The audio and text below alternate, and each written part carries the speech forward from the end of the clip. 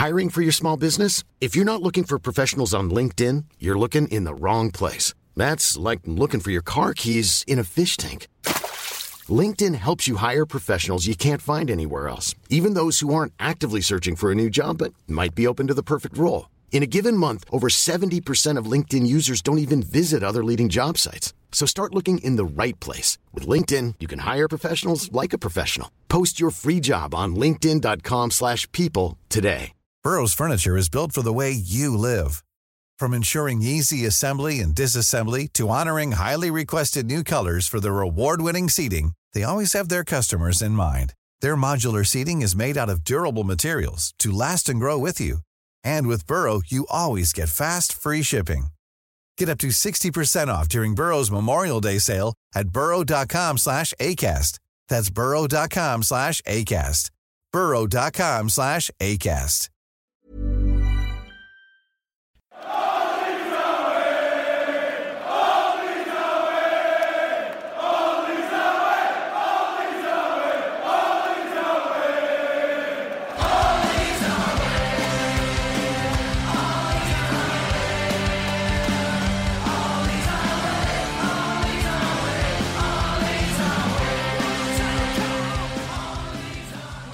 Hello and welcome to All Stats Aren't We, a podcast in which Leeds fans cast their combined eye over goings on at Elland Road, giving scrutiny to the underlying statistics and tactical footings at work at Leeds United. I'm John McKenzie, the numbing inevitability of the podcast. I feel empty inside. And I'm joined by the broadly promising first half of the podcast, Joe Hill. Could it possibly? And finally, the slow decline into death of the second half of the podcast. No, it could not. It's Tom Alderson. Tom, how are you doing? I'm good, thanks, yeah. I thought the original plan was we're going to do a Ryder Cup podcast this weekend, but that's going really badly as well, so we're going to just have to talk about Leeds United, because I think that's slightly better than talk about the Ryder Cup at the moment. Yeah, I think you're right. I think the two sports that we've decided to watch this weekend have gone pretty badly. Another person who is joining us is the sexy gravelly husk of Joe Hill. His voice is packed in after a wonderful afternoon at Elland Road. So, Joe, how are you? Yeah, I'm not too bad, thank you. Yeah, apologies to everyone for having to listen to this horrible voice for the next hour. But yeah, it's just testament to how well I was cheering them on yesterday. And actually, the atmosphere was really good until about 60, 70 minutes. So yeah, it was nice to be back at Elland Road, even if the result wasn't so great. Your voice is pretty fitting testament to the way that the game went, really. So what better voice to have for this podcast in which we cover an inglorious loss to West Ham. Well, let's jump in with the game summary. Obviously, we lost 2-1 to West Ham at Elland Road. Leeds set up in a 4-1-4-1 to counter West Ham's 4-2-3-1, which is all nice and structurally sound. In terms of the lineup, the things to make note of was the fact that Charlie Cresswell made a league debut and I think performed pretty well. Jamie Shackleton was at right back and Stuart Dallas was in midfield, despite the fact I think the majority of the fan base wanted things to be the other way around. And then we saw Rodrigo up front, I think probably for the first time starting this season, and Mateusz Klich in midfield. Unfortunately, the game followed the same sort of pattern for games this season. We started fairly brightly and the first half was okay. However, I didn't feel like Leeds generated too much in the way of big chances, and we relied a lot on Meslier to dig us out of a few situations. I think there was a couple of one-on-ones in the first half. Half-time saw us move Dan James out for Jack Harrison, and as has happened, as we've said a lot of the time in recent podcasts, the opposition gradually grew more threatening, and then it eventually equalised around 70 minutes, at which point Rafinha came off and Leeds looked much less dangerous on the break. The winner came in injury time, West Ham breaking and finding Antonio in space, and it was a disappointing result for me because I think we both deserved to win and deserved to lose in different ways, and I'm sure we will talk about that as we go on. I don't think there's really much else to say in terms of the game summary, so let's move on to the interrogation. So this is the interrogation. This is the part of the show where I put 5 questions to the panellists and we try and make sense of what happened yesterday. So first question, and this is a question I think was reflected by quite a few listeners as well. A lot of the listeners were interested in why are we looking better in first halves than second halves?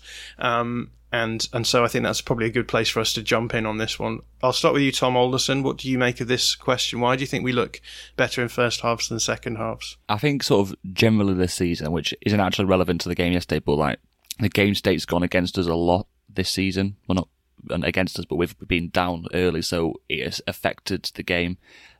So I think generally in second half, like the opposition are going to make us look worse if they're already ahead. I think specifically yesterday, I think, and again this could be relevant at other times as well, I just think the man marking seems to sort of progressively get worse as the game goes on. I don't know if this is something you two agree with, but the man marking this year, we've said a few times, hasn't been at its best anyway.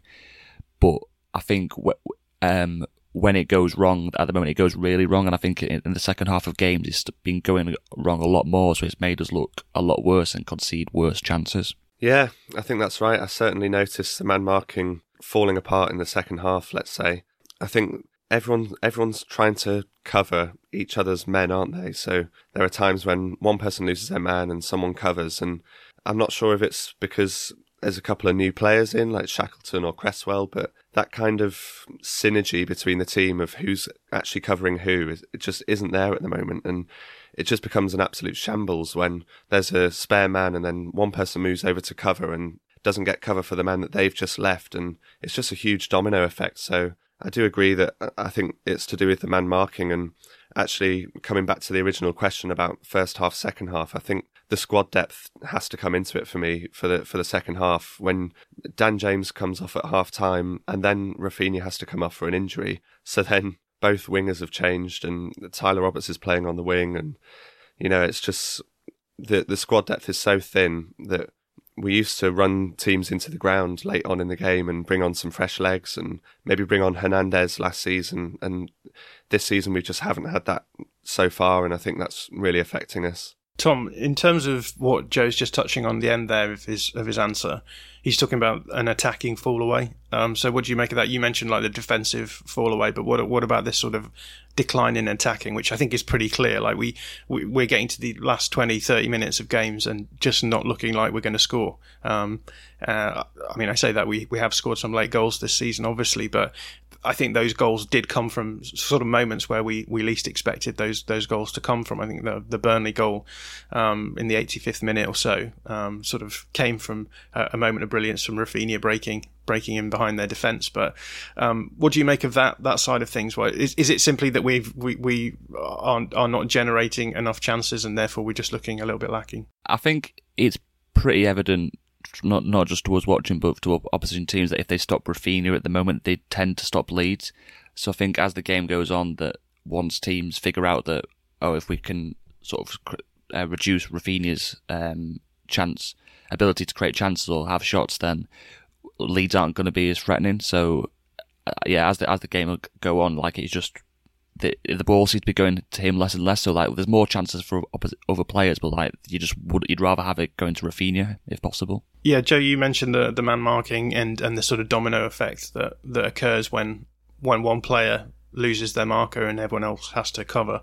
I think it's notable that in the game yesterday, I think both of the goals you can trace back to Junior Firpo being out of position in certain ways. So in the first one, for some reason, he seems to be marking Michail Antonio. I think he's tracked Pablo Fornals across the field, and then he's out of position. And then what we see then is Liam Cooper having to cover across to take on Jared Bowen, and that's when the first goal arrives. And the second one, I think Junior quite an advanced position, and then obviously the ball goes through his fullback area again. And that's where obviously everyone then pulls across, and so Cooper is playing as the left back. Cresswell gets across, and I think maybe I can't remember who he was marking. Maybe Bowen again, but then Michail Antonio is obviously let free in the middle and scores that goal. So, do you think that part of this is to do with Junior maybe being a little bit slow to pick up on the man marking system, Joe? Yeah, possibly. I mean, that would make sense given that he's a new signing. I think there has to be a line with the man marking, doesn't there? Where if you're in the left back position and the right winger just suddenly switches, there has to be a line that you draw where you say, actually, I can't follow him all the way across the pitch because that's going to leave a gaping hole. And I'm not sure whether that's something that Bielsa is saying to Firpo that you should track him across the pitch, or whether that's Firpo's mistake. So it's quite hard to say. But certainly it would line up that he is the least experienced in the man marking system. So it's only natural that he would make the most mistakes within that system, I think. We saw it a couple of times yesterday that the man marking system sort of caused problems. I think for the first goal, Phillips moves out and follows Benrahma, and then De Bowen's in acres of space. And I know Firpo should have been there, but it's that line you talk about with the man marking system where Phillips could have stopped that goal really, but he was following his man, which is what he was supposed to do. So it's hard to criticise him for it, but it just causes problems. And I think with the second goal as well, you saw Matthias Klich running after Declan Rice because I think that was Klich's man, whereas he was never going to catch Rice in that situation. So would the more sensible thing have been to maybe track Antonio or try and cover another player, because he wasn't really adding anything to us defending at that point. But like we say, they have to man mark, and that is what they're being told to do. So it's hard to criticise them, even though it's causing us problems a lot of the time. Yeah, I mean, there's definitely an element of decision making possible in our system as well, right? You do man mark until you get to a position where you recognise there's a more dangerous option than your own marking responsibility, and it sounds like you're referencing two moments there where actually it looks as though players have made the wrong decision in terms of where the danger was lying. So I definitely agree with that as well. But this brings us quite nicely onto our second question, which is this: are you more concerned about us offensively or defensively this season? I'll start with you on this one, Tom. I feel like the right answer would be to say defensively, but what's weird to me is that because we've been bad defensively, but last season, quite a few seasons, is that I'm more like that's always bad, so I'm not concerned about it. Whereas offensively, we've definitely taken a step back this year. Whereas even last year when we were conceding a lot of chances, we were creating a lot of chances, and whereas at the moment now, we're really bad at defending and we're not creating chances either, so it's just not good. So you feel like one of these things needs fixing. The offensive side is something that we know can work, whereas there's no evidence really that we can be good defensively in the Premier League, I would say. Yeah, even just looking at FBref now in terms of XG, I think we were in the top 4 in terms of the XG that we were generating. And at this point in time, there are a couple of teams who haven't played yet on this data, but we've dropped down a little bit, down to about 7th, I think, and we're heading towards the mid-table on that. And obviously we're in the bottom 3 when it comes to expected goals against. So, yeah, I think I'm in the same boat in terms of it's fine to be as defensively open as we are, as long as we're generating enough chances to make that worthwhile. And I think part of the reason why we're so open defensively is because we make that gamble, right? We put ourselves in the box in dangerous situations to be like, as long as we're generating enough chances and good chances, then we will, we'll concede some, but we'll be scoring more, especially against some of the weaker sides. And this season, it doesn't look like it's happening. Joe Hill, what's your take on this? Yeah, I do agree. I think I was initially thinking that defensively that was my biggest concern, and then listening to you chaps, I kind of agree that actually that has been a concern for the last few years, but it's the offensive side that's dropped off really. But then still thinking about yesterday, Meslier made a couple of fantastic saves to keep us in the game. We still conceded, it was 2 XG roughly, wasn't it? So which is a lot. So it is concerning. And when you think about this time last season, we still had a couple of clean sheets in the bag. I think we had one against Sheffield United away, Aston Villa away. I might be missing 1 or 2 there, but we haven't kept a clean sheet yet this season out of 6 games. And even coming up to the Watford game, you think, okay, well, that should be one that we win, but will we keep a clean sheet? Because Watford look like they can score, Sarr's playing really well for them. So it is quite worrying that we're yet to keep a clean sheet for me. So, I think out of the 2, I would probably say defensively, even though that is something that's been poor in Bielsa's time since he started. Question 3 is about Rodrigo. So I think there's an argument to be made that particularly the first half was the best we've seen Rodrigo this season. I think that's linked to the fact that he was playing as a striker, and I think we've generally on this channel we've said that we don't like Rodrigo as a midfielder.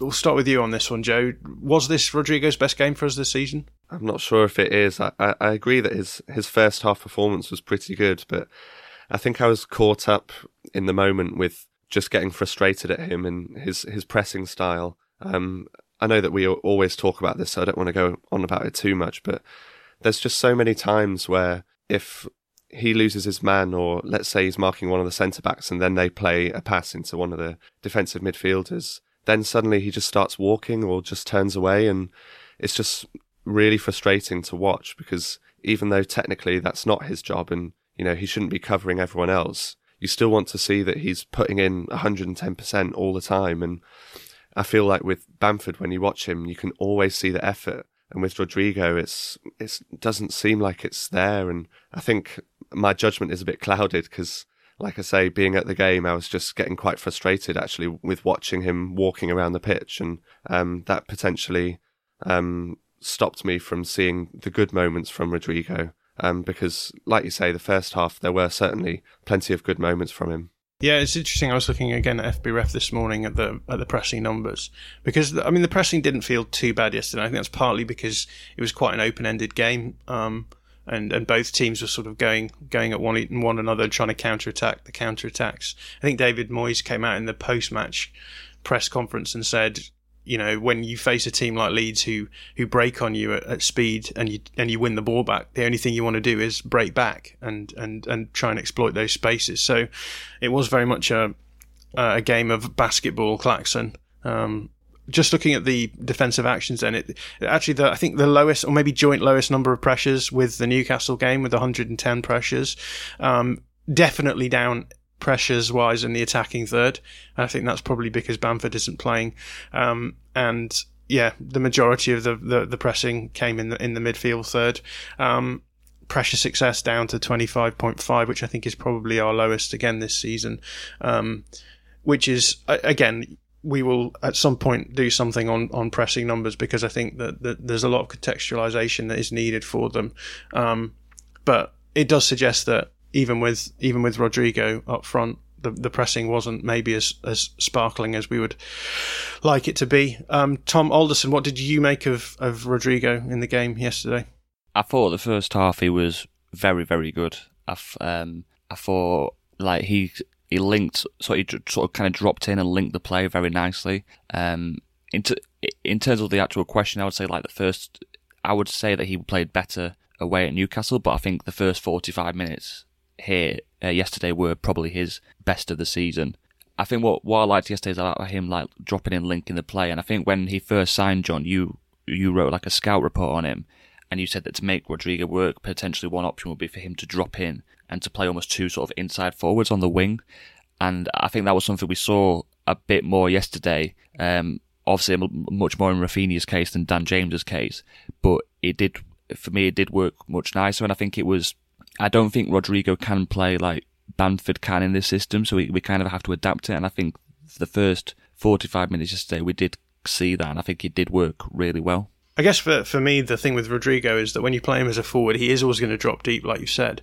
And so by not playing him in midfield and him dropping deep, you then sort of end up with an extra player in the midfield area, which I think obviously suits him, because like you don't really want to worry about him too much in terms of the defensive work.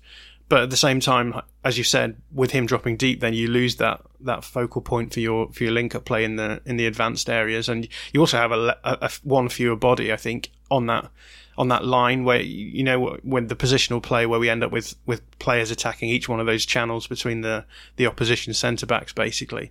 And you see the midfielders pushing forward, trying to get into that line so that if the ball gets into the wide area, the player can just put it through that corridor of uncertainty and there will be someone to attack the ball through each of those channels. I think we lose him in that regard to a certain extent. So where you'll see Bamford looking pretty dangerous, in those sort of situations and looking for front post runs particularly to just sort of clip it in. You don't see Rodrigo doing that, and so as you say, you then do rely on I guess players like Dan James getting into the box, running on those more angled runs into dangerous spaces, and I'm not sure it necessarily worked yesterday. There was a chance where Dan James had a shot at the front post, roughly, where the ball came in, but it was just cleared out straight away. It was pretty much blocked.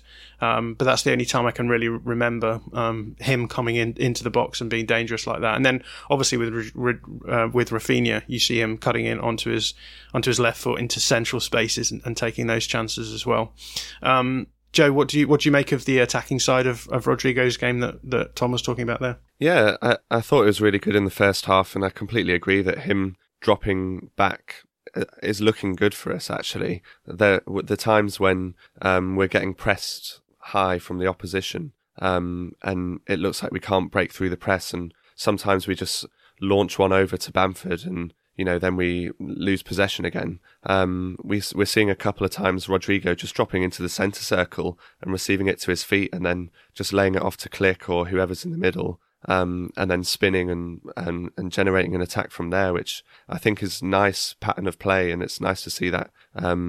It's nice to see that happening a bit more, and it makes you think, maybe Bamford will try that every now and then. Maybe they can improve each other's games in watching each other. So I think certainly to have that other aspect of the game is healthy for Leeds, but ultimately I would still prefer having Bamford as a 9 and maybe just taking that element out of Rodrigo's game and still doing all the other things that Bamford can do so well. Yeah, it does sound as though we're sort of saying we want Bamford up front and Rodrigo not in midfield, which I think presents a bit of a problem for Bielsa in the long run, right? Yeah, definitely.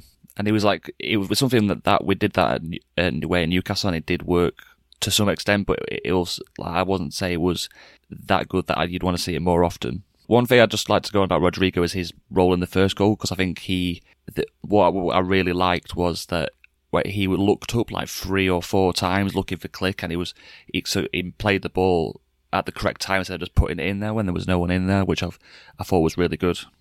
Yeah, for sure. The situation with Rodrigo is that he is a very good player, I think, playing in a system that doesn't really suit him, and that's always going to be the way that it is. So no doubt we will have this conversation at various points throughout this season. But another question that we've already touched on a little bit this morning is about Rafinha. Tom Alderson, have we become too reliant on Rafinha this season? I would say so, yeah. I think if Rafinha either if we aren't able to get the ball to him, or we can't create chances apart from through him really, and I just think like the alternative options, like we saw like Dan James yesterday in the first half, like there just wasn't really much threat on that side of the pitch, so it is concerning, and especially because he looked like he's got an injury now, so it makes you worried going forward about us being able to create chances without him in there. And the thing as well that Josh wrote a good article on this week is like, I still think there's times when Rafinha is sort of frustrating with what he does with his chance creation as well. So despite him being our most threatening, there are times when like it could still be working better. I think one of the things I noticed yesterday actually about Rafinha, and also James, I guess, is that when you play with inverted wingers, what we're starting to see is that Rafinha likes to just cut in inside on his left foot, and obviously he scores a lot of goals for us there. He scored 3 goals already like that this season. But at the same time, like so much of our play is structurally set up to hit wide areas, bylines, and then clip the ball laterally across the pitch, that we're not seeing that happen. And as much, partly I think because when we play Harrison, we have that option because Harrison is a left-footed player on the left side, so he can hit the byline and get those balls across. Dan James's initial instinct is to cut back inside across, and for some reason, despite being one of the fastest players in the league, is unable to dribble, and so you don't really get any. Like you don't get him going around the outside and then bringing it back onto his right foot. He's always go down the line, cut back inside, and then you're sort of coming in from an angle. And I think the issue then is that, and we saw it a few times in the game yesterday, is that you start seeing balls just going straight towards the goalkeeper, like the goal that we scored against Newcastle, which was a little bit lucky in that regard. That was just a cross from Rafinha that just wasn't really that dangerous until Rodrigo missed it, and then the keeper just hadn't read it. And we've seen that happening loads, and I think there's a graphic in Josh's piece just showing how many times he is making that ball into the box. And I think part of the reason why Bielsa wants us to be hitting those lateral balls from the byline is because it just makes them so much more dangerous. The Klich chance yesterday came from Rafinha hitting the byline and just playing the ball back into the box, and then Klich's free in acres of space and should have hit the target. And I guess that's kind of my worry, is that there's like a decision-making issue there, that we aren't being able to hit the byline as much as we can. So many goals that we scored this season have happened in that way. The Burnley goal as well was Rafinha hitting the byline, going around Charlie Taylor, and then the ball coming out to Shackleton. So yeah, I do sort of worry a little bit about the fact that we seem to be a little bit maybe hasty. I guess when you're playing at 100 miles an hour all the time, sometimes you lose a little bit of space for decision making and careful thinking. You just mentioned, Tom, the Rodrigo pass to Klich for the first goal yesterday, where he gets his head up 3 or 4 times, waits to make the correct decision, makes that pass. And I think sometimes that is maybe lacking in Rafinha's game, like the ability to, rather than play at 100 miles an hour, because he is quicker than everyone and he is able to just go around players like they aren't there. Sometimes I think that we lose a little bit of that decision making as well. Joe, I'll put this one over to you. What have you made of our reliance on Rafinha this season? Certainly yesterday we were really reliant on Rafinha, too much so. I think Rafinha actually elevated the levels of the other players even. When he was on the pitch, I think the energy that he was bringing was just making everyone else play better. And as soon as he left the pitch, there just wasn't that player there to spur everyone on. I think it's about finding...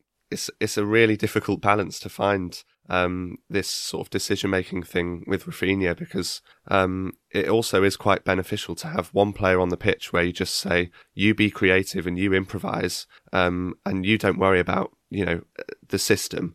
You just make something happen. And I think we had that with Hernandez, and I think we have that with Rafinha. So you don't want to sort of over-coach him or remove any of these really creative elements from his game to fit more into the system, because actually you need some spontaneity. And Josh references that in the article as well. He sort of weighs up both sides of the coin. So I just wanted to put that other side out there, because I love the spontaneous things that he does. And that's really exciting to watch as a fan. But yeah, it does sort of come at the cost of perhaps some defensive fragility. Yeah, I think as well, one of the things I noticed yesterday was how much it was useful having him as an outball particularly from corners, but also set pieces. When the ball goes to Meslier, he picks it out of the air. He's just got that out ball straight away, the throw out to Rafinha, and then he progresses the ball down to the opposition's penalty area. And you're in a dangerous situation there, running backwards, and he can generate chances a lot more easily that way. And as soon as he came off, we just lost that. We just didn't have any way really of progressing the ball quickly down to the other end of the field. And I don't think we do that without Rafinha. One final question, which I didn't really want to put in, but like a lot of people have been asking us about this, and that question is: are you worried about relegation at this point? So, Joe Hill, are you worried about relegation at this point? I'm not at all worried about relegation. I think I'm probably quite optimistic in general in my view, but I'm not worried at all. It's only been 6 games. There's so many games left, and we've said a few times in our chat and possibly on the podcast that there are easily 3 teams that are worse than us in the Premier League this year. So I think if we win a couple games on the bounce, something like that, then suddenly everyone just forgets this question about relegation. Yeah, I wouldn't say I'm worried either. I'm probably a little bit more worried than Joe is, but I just can't see it happening. I think we have had a hard run of fixtures to start, and if it comes to it, after this run that we're starting now is quite a favourable run of fixtures. And I think at the end of that, if we're still looking, if we're sort of playing in a similar way, but also the results are looking a similar way, then obviously it's a concern. But I think, considering the teams we faced, I think there will be some sort of improvement. That means we should be fine. Yeah, I'm not particularly worried about relegation at this point. I think it is a possibility. We have to say there is a possibility, especially given that we've had the start we've had. We've got the player injuries that we've had and suspensions and issues like that. And as soon as you get that thin in your squad, as we've said, it's very, very hard to look strong throughout a game. So there's definitely like a concern there, but I think it's just not worth worrying at this point, because as you've said, Joe, there's still so much to go. I think we deserved to win at Newcastle. That could have gone the other way. And I think there will be games like even yesterday. I said in the summary that, you know, we deserved to lose yesterday, but there's also an aspect that we deserved to win. Like we were winning up until the 70th minute, and you would hope that you would be able to hang on to a win like that in certain scenarios, with a little bit more cogent man marking and defensive work. Maybe we would have done.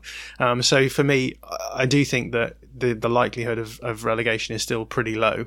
But you know, as Tom said, if we come out of this next quote unquote comfortable run of fixtures without the points that we need to sort of look comfortable, then I guess the concern will start rising a little bit. But let's not think too much about that, and let's not have me ask questions anymore. Let's have you guys bring questions. This is the Bring a Topic section where you two give topics for us to discuss. So let's start with Tom. What did you want to talk about? So this is something I feel like I've noticed this year, that we're sort of struggling to create big chances, and sort of by that I'm not meaning whatever stats company references big chances. I'm just meaning like chances where you look, oh, that's not just a shot from outside the box. It's like sort of like Klich's chance yesterday, which he missed. And I was wondering if this was something that you guys have noticed as well, that we seem to be creating less of those sort of chances this year. So like maybe the XG numbers are down, but that I feel like we're creating a lot more sort of shots outside the box. And I just think our chance creation this year hasn't been great generally, but I feel like it would feel better if the chances we were making were higher chances, and it just doesn't feel like that. So I was wondering what you guys thought on that. I certainly feel like we've missed the big chances that we have got this season so far. Klich's one yesterday for me is a really big chance. The game before against Newcastle, we had Firpo's just before half time, which again for me is a massive chance. Against Liverpool, there was Rodrigo's in the box. Again, for me, a big chance, and this is only one a game, so that, you know, that isn't that high. You should really hope to create 2 or 3 big chances per game, really. But for me, those ones have to be goals. They're just too big to not be goals. I know that Klich's yesterday went out for a corner. It was a slight deflection, but yeah, for me, that's got to be a goal. And yeah, we probably should be creating more big chances. I do agree with Tom, because 1 per game isn't really good enough, because, you know, that's only going to be one goal per game, even if you convert all your big chances. But certainly being clinical with the ones we do have is something that needs improving for me as well. Yeah, I think the Rafinha goal yesterday is actually quite an interesting test case on this, because I think most people would see that as being a big-ish chance, or at least in terms of this season's chance creation, that's a fairly big-ish chance. But at the same time, it's still a shot from outside the box, which relies him to absolutely muller it into the bottom corner for it to be quite so comfortable. And, you know, if it were anyone else on our team, that's not a goal, right? No one's disagreeing with that, I don't think. And so it makes me raise a question about whether or not, because of the way that we're generating chances this season in a different way. We talked about this a lot on this channel, so I don't need to like reiterate it, but the argument that we've been making is that last season we were able to build up play in wide areas a little bit more, and it meant that we could generate those sort of chances in the 6-yard box, which are, you know, tap-ins, which are Bamford running to the front post and getting a little clip in and the ball going in, etc. And we're just not doing that as much this season. And so, yeah, I think we are still generating quote-unquote big chances, but the ones that you've mentioned there, Joe, yes, the Klich one definitely is a big chance, but, you know, he's got a player in front of him and a goalkeeper, and he's had to take the touch. And yeah, okay, if he hits that first time, this is what Josh was saying yesterday, if he hits that first time, then he's got a really good chance of hitting the target and scoring. But there are players in front of him that, you know, it's not a chance in the 6-yard box where you've just got to get anything on it and it will go in. And then, yeah, the other ones that you've mentioned, the Rodrigo one, again, he should be hitting the corners of the goal with that, but he doesn't. But it's still like quite a distant shot. And I guess the junior one as well against Newcastle is a tricky effort. Like it's a tough one. It's sort of off the floor, and he's got to get over it. And obviously, if you snatch at those kind of chances, they don't go in. And I think for me, that's the issue. It's like that when we're talking about creating big chances. Last season, we're putting the ball in the 6-yard box and putting the ball away. And this season, I think partly because we are so transitional, that we're creating chances which, yes, the opposition haven't had time to set defensively, and so they are bigger chances than they would be if a team were sitting behind the ball. But they're still tough chances. You still got to hit the target and put them away. And at the moment, we don't seem to be particularly confident finishing. So for me, I think maybe it comes down to that, that we are creating different chances, and those chances are maybe slightly less likely to go in than the ones that we were generating last season. I don't know what you two think of that. One thing I hadn't considered until Joe mentioned it then is actually that and like you say, John, that our finishing, it just doesn't seem to be as good this year. I was going to try and dig up the post-shot XG numbers from this year, but I just can't seem to find them on FB Ref. But like at the start of last season, we scored quite a lot of goals, but I feel like our finishing was just sort of, it was a little bit mental. Like, I remember looking at the post-shot at this time last year, and we had just made our quality of chances so much better. Our finishing was so good, and if you think, yes, we scored 3 at Liverpool, but those chances were all fairly tough chances, and this year we seem to be making our chances worse. So while I do kind of agree with what Joe said, that whilst it's not really, we were kind of remembering that we're sort of missing more of these big chances this year, rather than sort of, I think we are creating less, but the finishing is noticeably worse, and that might be what I'm seeing rather than the chances being less. Well, let's move on to your topic of conversation, Joe. What is it that you wanted to talk about?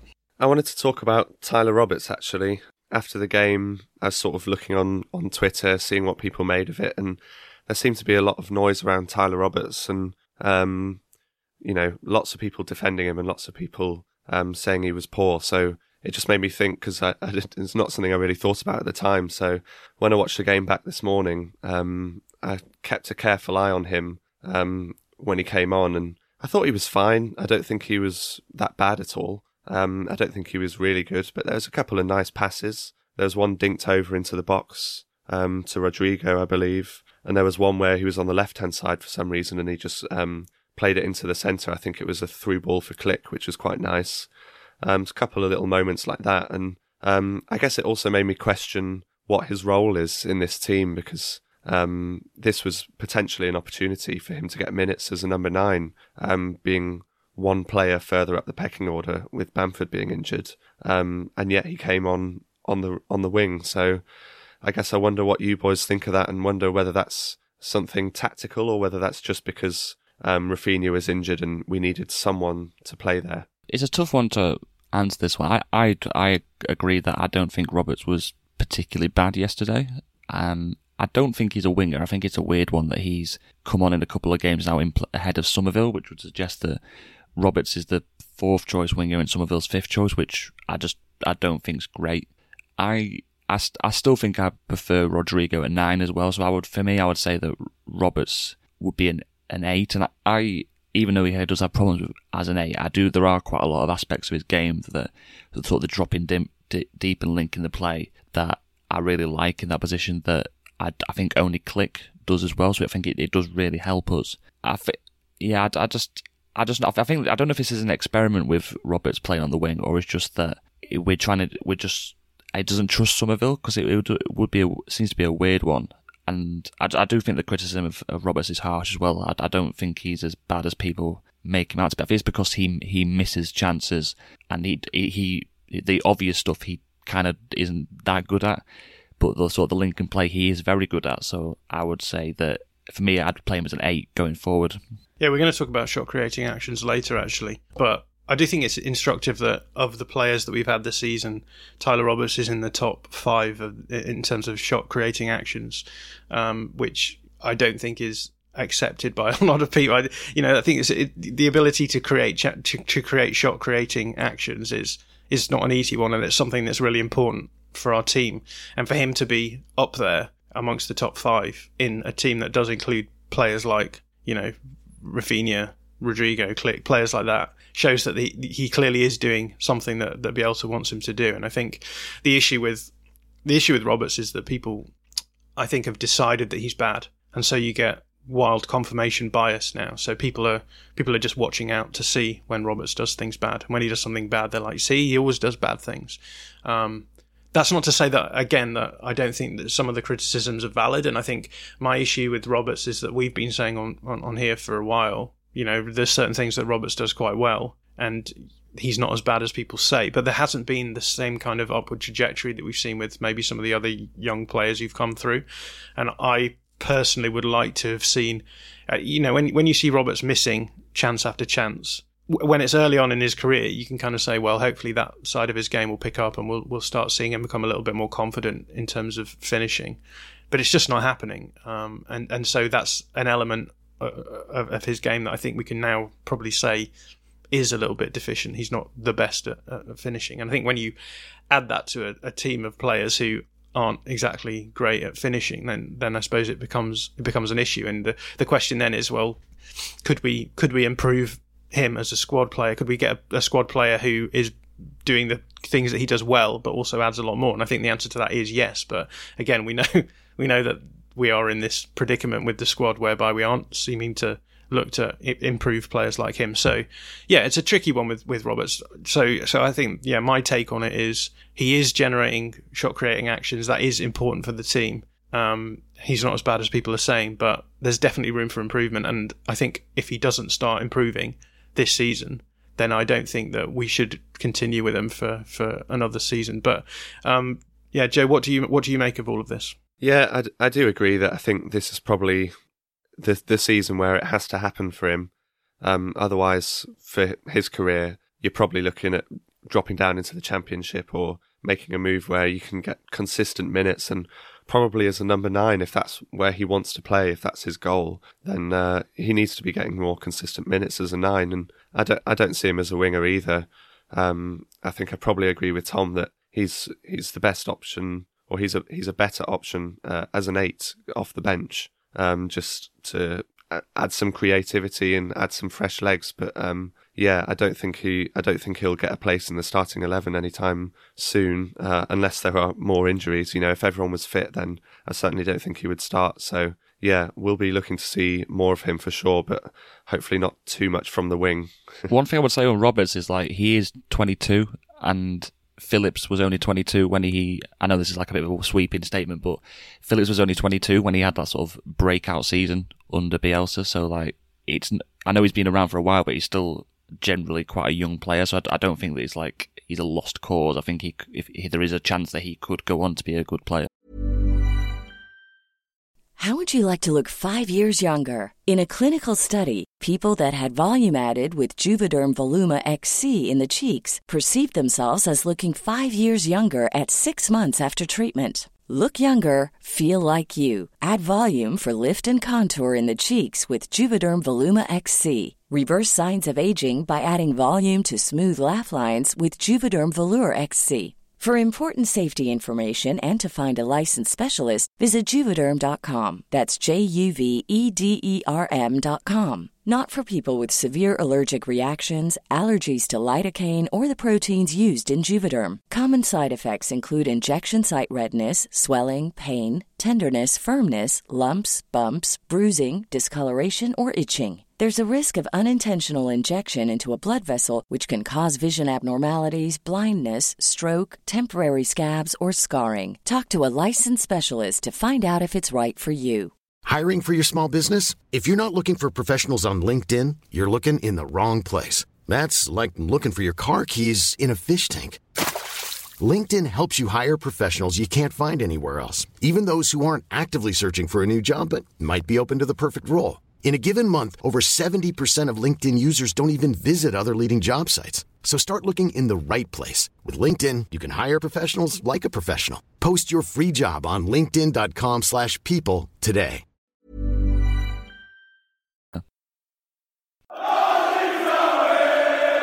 Well, let's move on to listener questions. Let's try and fly through these in the interest of time.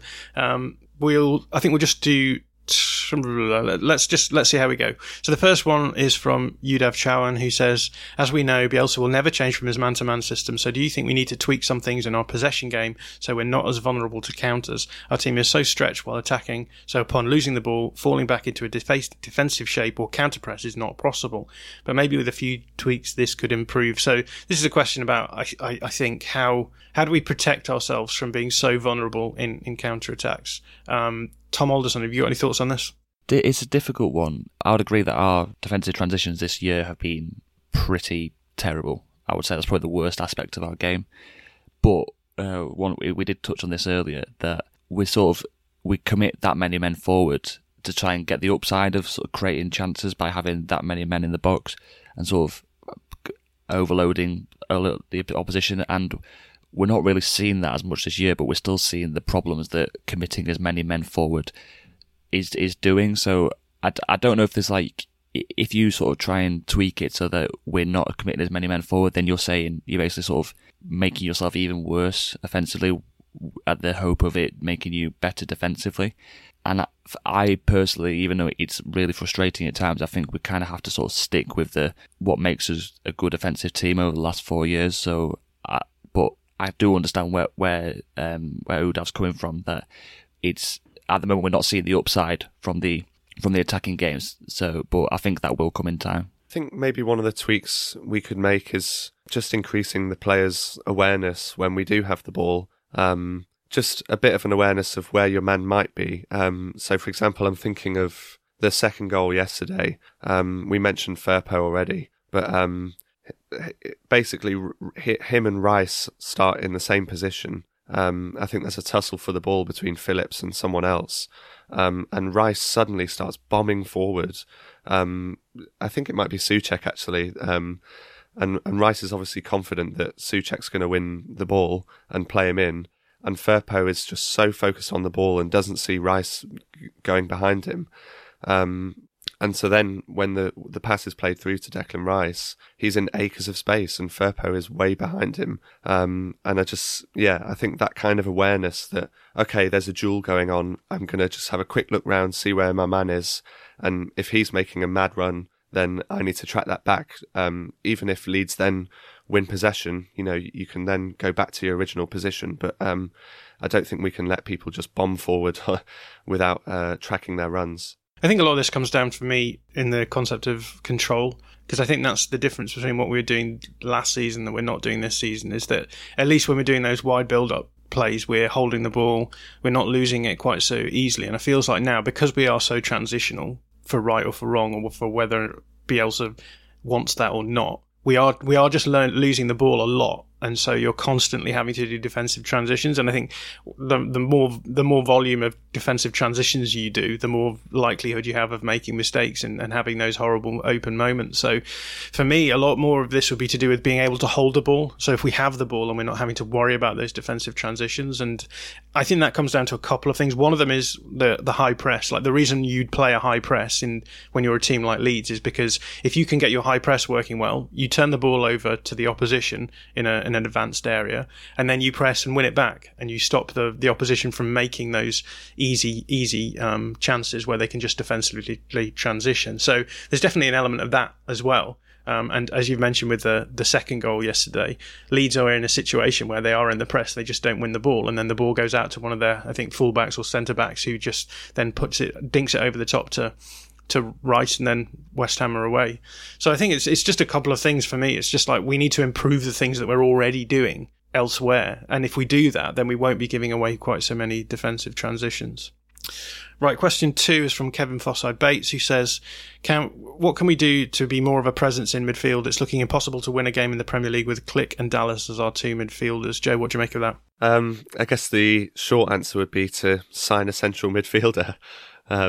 That's something that, has been an issue over the summer. Adam Forshaw is injured yet again, so it doesn't look like we'll be seeing him anytime soon. Actually, I don't think the midfield was too bad yesterday. I thought Klich was pretty good. I don't think Dallas was that great. But yeah, I felt like it was okay. But there's certainly not very much depth there. And with Roberts having to go play out on the wing, he can't come on in midfield. So I'm not really sure what more I have to add. I think it's probably just a depth thing for me. Yeah, I'd completely agree with that. I kind of think that the midfield was probably not horrendous yesterday, which is quite a low bar to use at this point. But we've tried like most combinations in midfield now, and there just doesn't seem to be anything working. So it's pretty evident that we just need another person in there. I think again this comes back to what I was saying before about control. Is that so often Leeds don't have players in midfield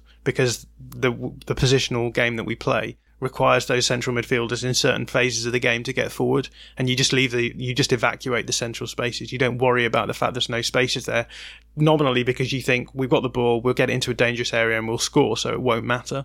And the problem is at the moment that we aren't able to generate anything like dangerous chances from those moments, and so we're just leaving the midfield open, and then the players are running through and making us look very, very open. So again, it's one of those things where if we're doing other things well elsewhere, I don't think people ask this question. I don't think people necessarily worry too much about the midfield. We've had Klich and Dallas midfielders in the league last season, and it was fine.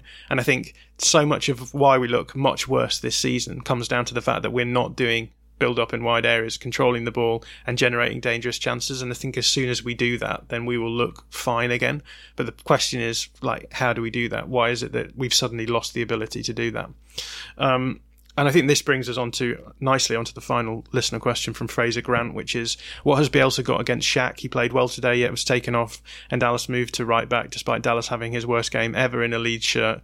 Also, he never tries Shaq in midfield, despite us having a real shortage of options there. And that sort of ties in with this question about the midfield, because I guess Shackleton in midfield is an option that we just don't see very often. We have seen it a couple of times this season, but why do we think that Bielsa doesn't like Shackleton in midfield, Tom? I'm not sure why, because for me personally, I think we all kind of agree on this as well. Whenever he plays there, he seems to do quite well. But I think over the last few seasons, like Bielsa I don't think Bielsa sees Shackleton as a central midfielder. I think he sees him as a right back, and I think that's where he can get the most out of Shackleton. So it's a hard one because he's kind of just like a person. It seems to be just an opinion thing, and I just don't think Bielsa likes him there. I think the reason that Dallas stayed on is I think Bielsa likes having the option of Bielsa likes the option of having Dallas on the pitch, because it's just the flexibility that he brings and just being able to cover about 8 different positions on the pitch. So I just think it's more, even though Dallas was pretty terrible and was probably the worst player yesterday, I just think he gives us that flexibility that means that he's more likely to play and stay on. I noticed for FBref this morning that Jamie Shackleton made 6 pressures in the game and it wasn't successful in any of them. I wonder whether or not we think that part of the reason why Bielsa doesn't play Shackleton in the middle is because he doesn't think he's physically up to it. I don't know what you make of that, Joe. Yeah, I think that certainly could be a part of it, because, yeah, he is quite a small player and he can't help that. I do think he was really good yesterday. I think for me, this comes down to Bielsa's approach to experimentation with the team. I thought it was really interesting with Cresswell, how after the Fulham game, I think it was, Bielsa came out and said, Cresswell he basically said he was low down in the pecking order, and that's the reason he brought on Shackleton for Ayling against Newcastle. But then just after that one game against Fulham, he's suddenly up in the pecking order and he's ready to start a Premier League game against West Ham. So it just makes me think that Bielsa will never try anything new in a Premier League game. He'll never just spontaneously say, okay, let's just try Shackleton in midfield and Dallas at right back, unless he has to. And these players that are looking to make breakthroughs, such as Cresswell, have to just get insanely lucky or play in a cup game and play a really good game, and suddenly then they get their opportunity. So I think for me it's more that maybe another manager would by now say, okay, let's try a couple games with Shackleton in midfield and see how he gets on. But I just don't think Bielsa is prepared to risk that. And the question references Shackleton getting subbed off, and I know it was in added time basically, so maybe it's not significant, but I think this is why Shackleton did come off over Dallas, because Dallas has lots more experience and Somerville needed to come on just for some energy, and Bielsa just isn't prepared to take risks with players that he hasn't seen much of. So let's talk about Stat-Trick Bamford and look at one of the stats from yesterday and sort of make something of it. I'm actually going to look at the shot creating actions from this whole season so far, so 6 games. Obviously small sample size, caveats, etc., but just a list of the per 90 shot creating actions. Unsurprisingly, Rodrigo at the top of that list with 4.21 shot creating actions per 90, with Rafinha just behind him, 4.19, so very, very close. And then Mateusz Klich right up there with them, 4.10. So, yeah, 4.2, 4.2 and 4.1. They're the big guys who are generating shot volume for us. After that, we then go to Jack Harrison, 3.5, Tyler Roberts, 3.38. So we said before, Tyler Roberts in the top 5 of the shot creating actions list. Jamie Shackleton, 3.04, which I think is fairly impressive given that he's played most of his minutes at right back. Junior, 2.41. So a little bit of a step down there. Bamford, 1.86. Dallas 1.83, Phillips 1.8, and then I think what is most interesting about this list, Dan James 1.41. So I've highlighted on the list actually Jack Harrison and Dan James. I think a lot of people were quite critical of Jack Harrison yesterday, largely because I think he lost the ball in a central area before the equaliser. But the gap between Jack Harrison and Dan James at the moment is 2 shot created actions per 90 at the moment, which is a big jump. So I'll put this over to you guys. Joe, we'll start with you. What do you make of this? Do you think this is something which will just iron itself out in time, or are you worried about the fact that Dan James doesn't seem to be quite so dangerous as a £25 million price tag suggests? Yeah, I mean, it is quite worrying when you consider how much we spent on him. I believe he's our record signing, or between him and Rodrigo is pretty close. And yeah, I only realised it on the rewatch this morning that he was really quiet. Because I was wondering at half time when I was at the game, why is he coming off? And yeah, on the rewatch I just realised he was really quiet. He didn't really do anything, and I think it does have something to do with what we mentioned before about him being inverted as well as Rafinha, in that Jack Harrison can get those shot creating actions, get those numbers up by getting to the byline and whipping a cross in or playing one on his left. And James is always looking to cut inside. And then I guess from there, you're either playing a cross into the box with your right foot, curling in towards the keeper, which aren't usually that threatening, or you're just playing the ball outside for an overlap for Firpo or something, and he'll generate a shot creating action. So I think that might be why his numbers are down. But certainly I'd like to see him just have more success with 1v1s. We see that with Rafinha, where he receives the ball, and Jack Harrison is actually getting a lot better at 1v1s, I think. And James, I think, is not having much success in that department this year. And yeah, I want to see him beat a man, get into the box, and then, create a chance from there. But we're not seeing it, unfortunately, yet. So it is quite worrying given his price tag, yeah. I do think James will improve as he gets sort of more used to the system. Like, I think he's played, is this his 3rd league game? 4th game in total, so it's like incredibly small sample size to go on. I also think with the sort of cutting in side issue is that what we've seen from Firpo is that he's kind of sort of he's been a bit more central as well. So it's just sort of, they're not sort of take up the same area, but like I just don't think they quite work as a pair. Whereas I think Harrison and Firpo, whilst it's not been great, I think they have worked slightly better, and I think that will probably help sort of both their shot creating actions compared to James. And also with James, like you don't feel like he's going to have any threat apart from like when he sort of, it's kind of a breakaway and a longer ball, cause he can't even like dribble out with the ball in a breakaway. It's like he has to receive the ball late in space, otherwise he's kind of a little bit useless. And if that's the only way we're going to get use out of him, that's kind of that's a bit concerning, and I would like to see him being threatening in other ways. Well, as I said before, it's worrying to me that he's so quick and yet he's unable to dribble. I think a lot of it comes down to the fact that he's very one-dimensional. I don't think he has the ability to go both ways around a player, and so I think because he has a tendency to shift it onto his right and try and go around that way. He does have that move that Josh has talked about, I think, where he sort of shapes to go to his right, so he'll shift the ball to his right and then he'll drag the ball back across his body to his left. But the problem is that even if he does that, he's then running in a straight line towards the byline on his left foot, being a right-footed player. So I just don't see that being a particularly dangerous manoeuvre. And I think we've just seen so many fullbacks just stand up to him and just take the ball off him, and he doesn't look dangerous. So yeah, that's the worry for me. Like, I don't disagree that he might become more useful as the system accommodates him, but I don't think he's going to add anything to the system that we don't already have. And I think that's kind of a little bit worrying. But let's not talk about that too much. Never have we needed positives more than after the game yesterday. So let's throw out just a few positives. So Joe, what have you got as positives? We've mentioned him already, but Cresswell, I thought it was a really good debut. it's a difficult job to man-mark Antonio, and Antonio was obviously playing on Cresswell as the weaker, in inverted commas, centre-back. But I thought he did really well, and the crowds were really receptive to his sort of physicality.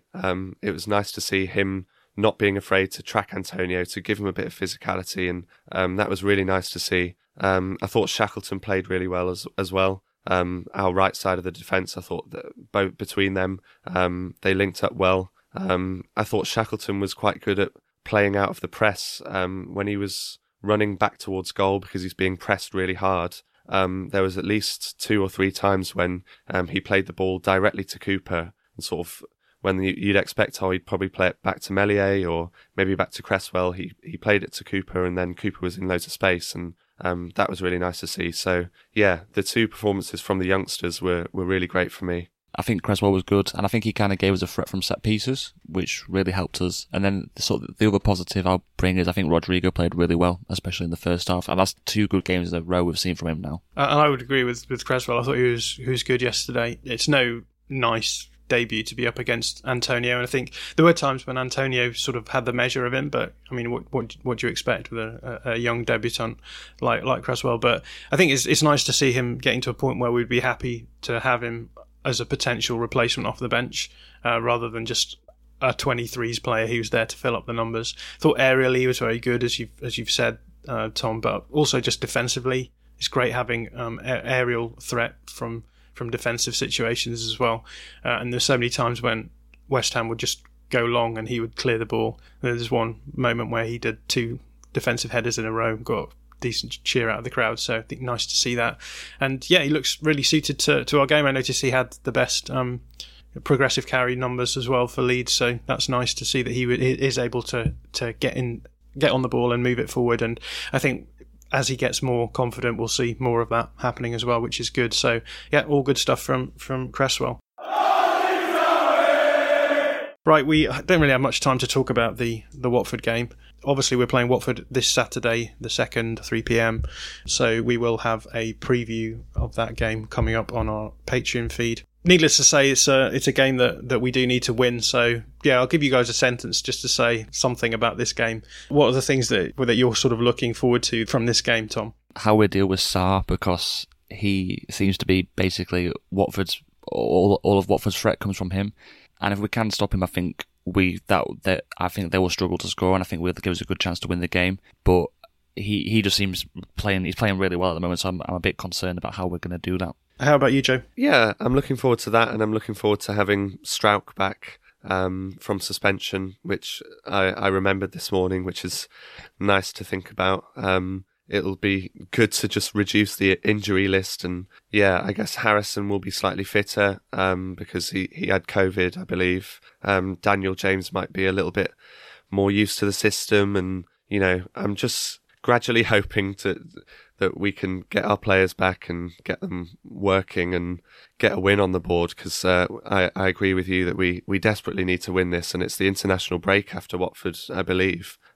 So if we're going into that without a win, that'll be really disappointing. So yeah, hopefully we can keep Sarr quiet and then chalk off an easy 3-0 win. And we will have a full preview of that game as we go into that final game before the international break. I'll be talking to Jordan Weimer of the Watford podcast about that, so he'll be our guest on that show, and there'll be plenty to talk about. Watford aren't a team that I know a lot about, so I'm looking forward to finding out a little bit more about them. And as you've said, this is definitely a must-win game. If we don't win this game, I will start to be a little bit worried. But that's not the greatest note to end this podcast on. As I've said, if you like our stuff and you want to get a little bit more of it, head over to our Patreon. I'll be putting a video up this week, I think, looking at maybe the chances that we're creating in attack this season. So I'll take each of the chances that we created yesterday and just break them down and see the sorts of context in which they're arising. I think Josh is probably going to do a video on Charlie Cresswell's debut, which will be a nice positive video. And we've got our 23s podcast with Darren and Tom Wilson of Focus on Leeds as well. So plenty to look out for on our Patreon channel this week. And if you want to check that out, go to www.patreon.com/allstatsaren'twe. And with that, we arrive at the end of the podcast. And all there is for me to do is to say thank you to Joe. Cheers. And thank you to Tom. Thank you very much. and we will see you very shortly.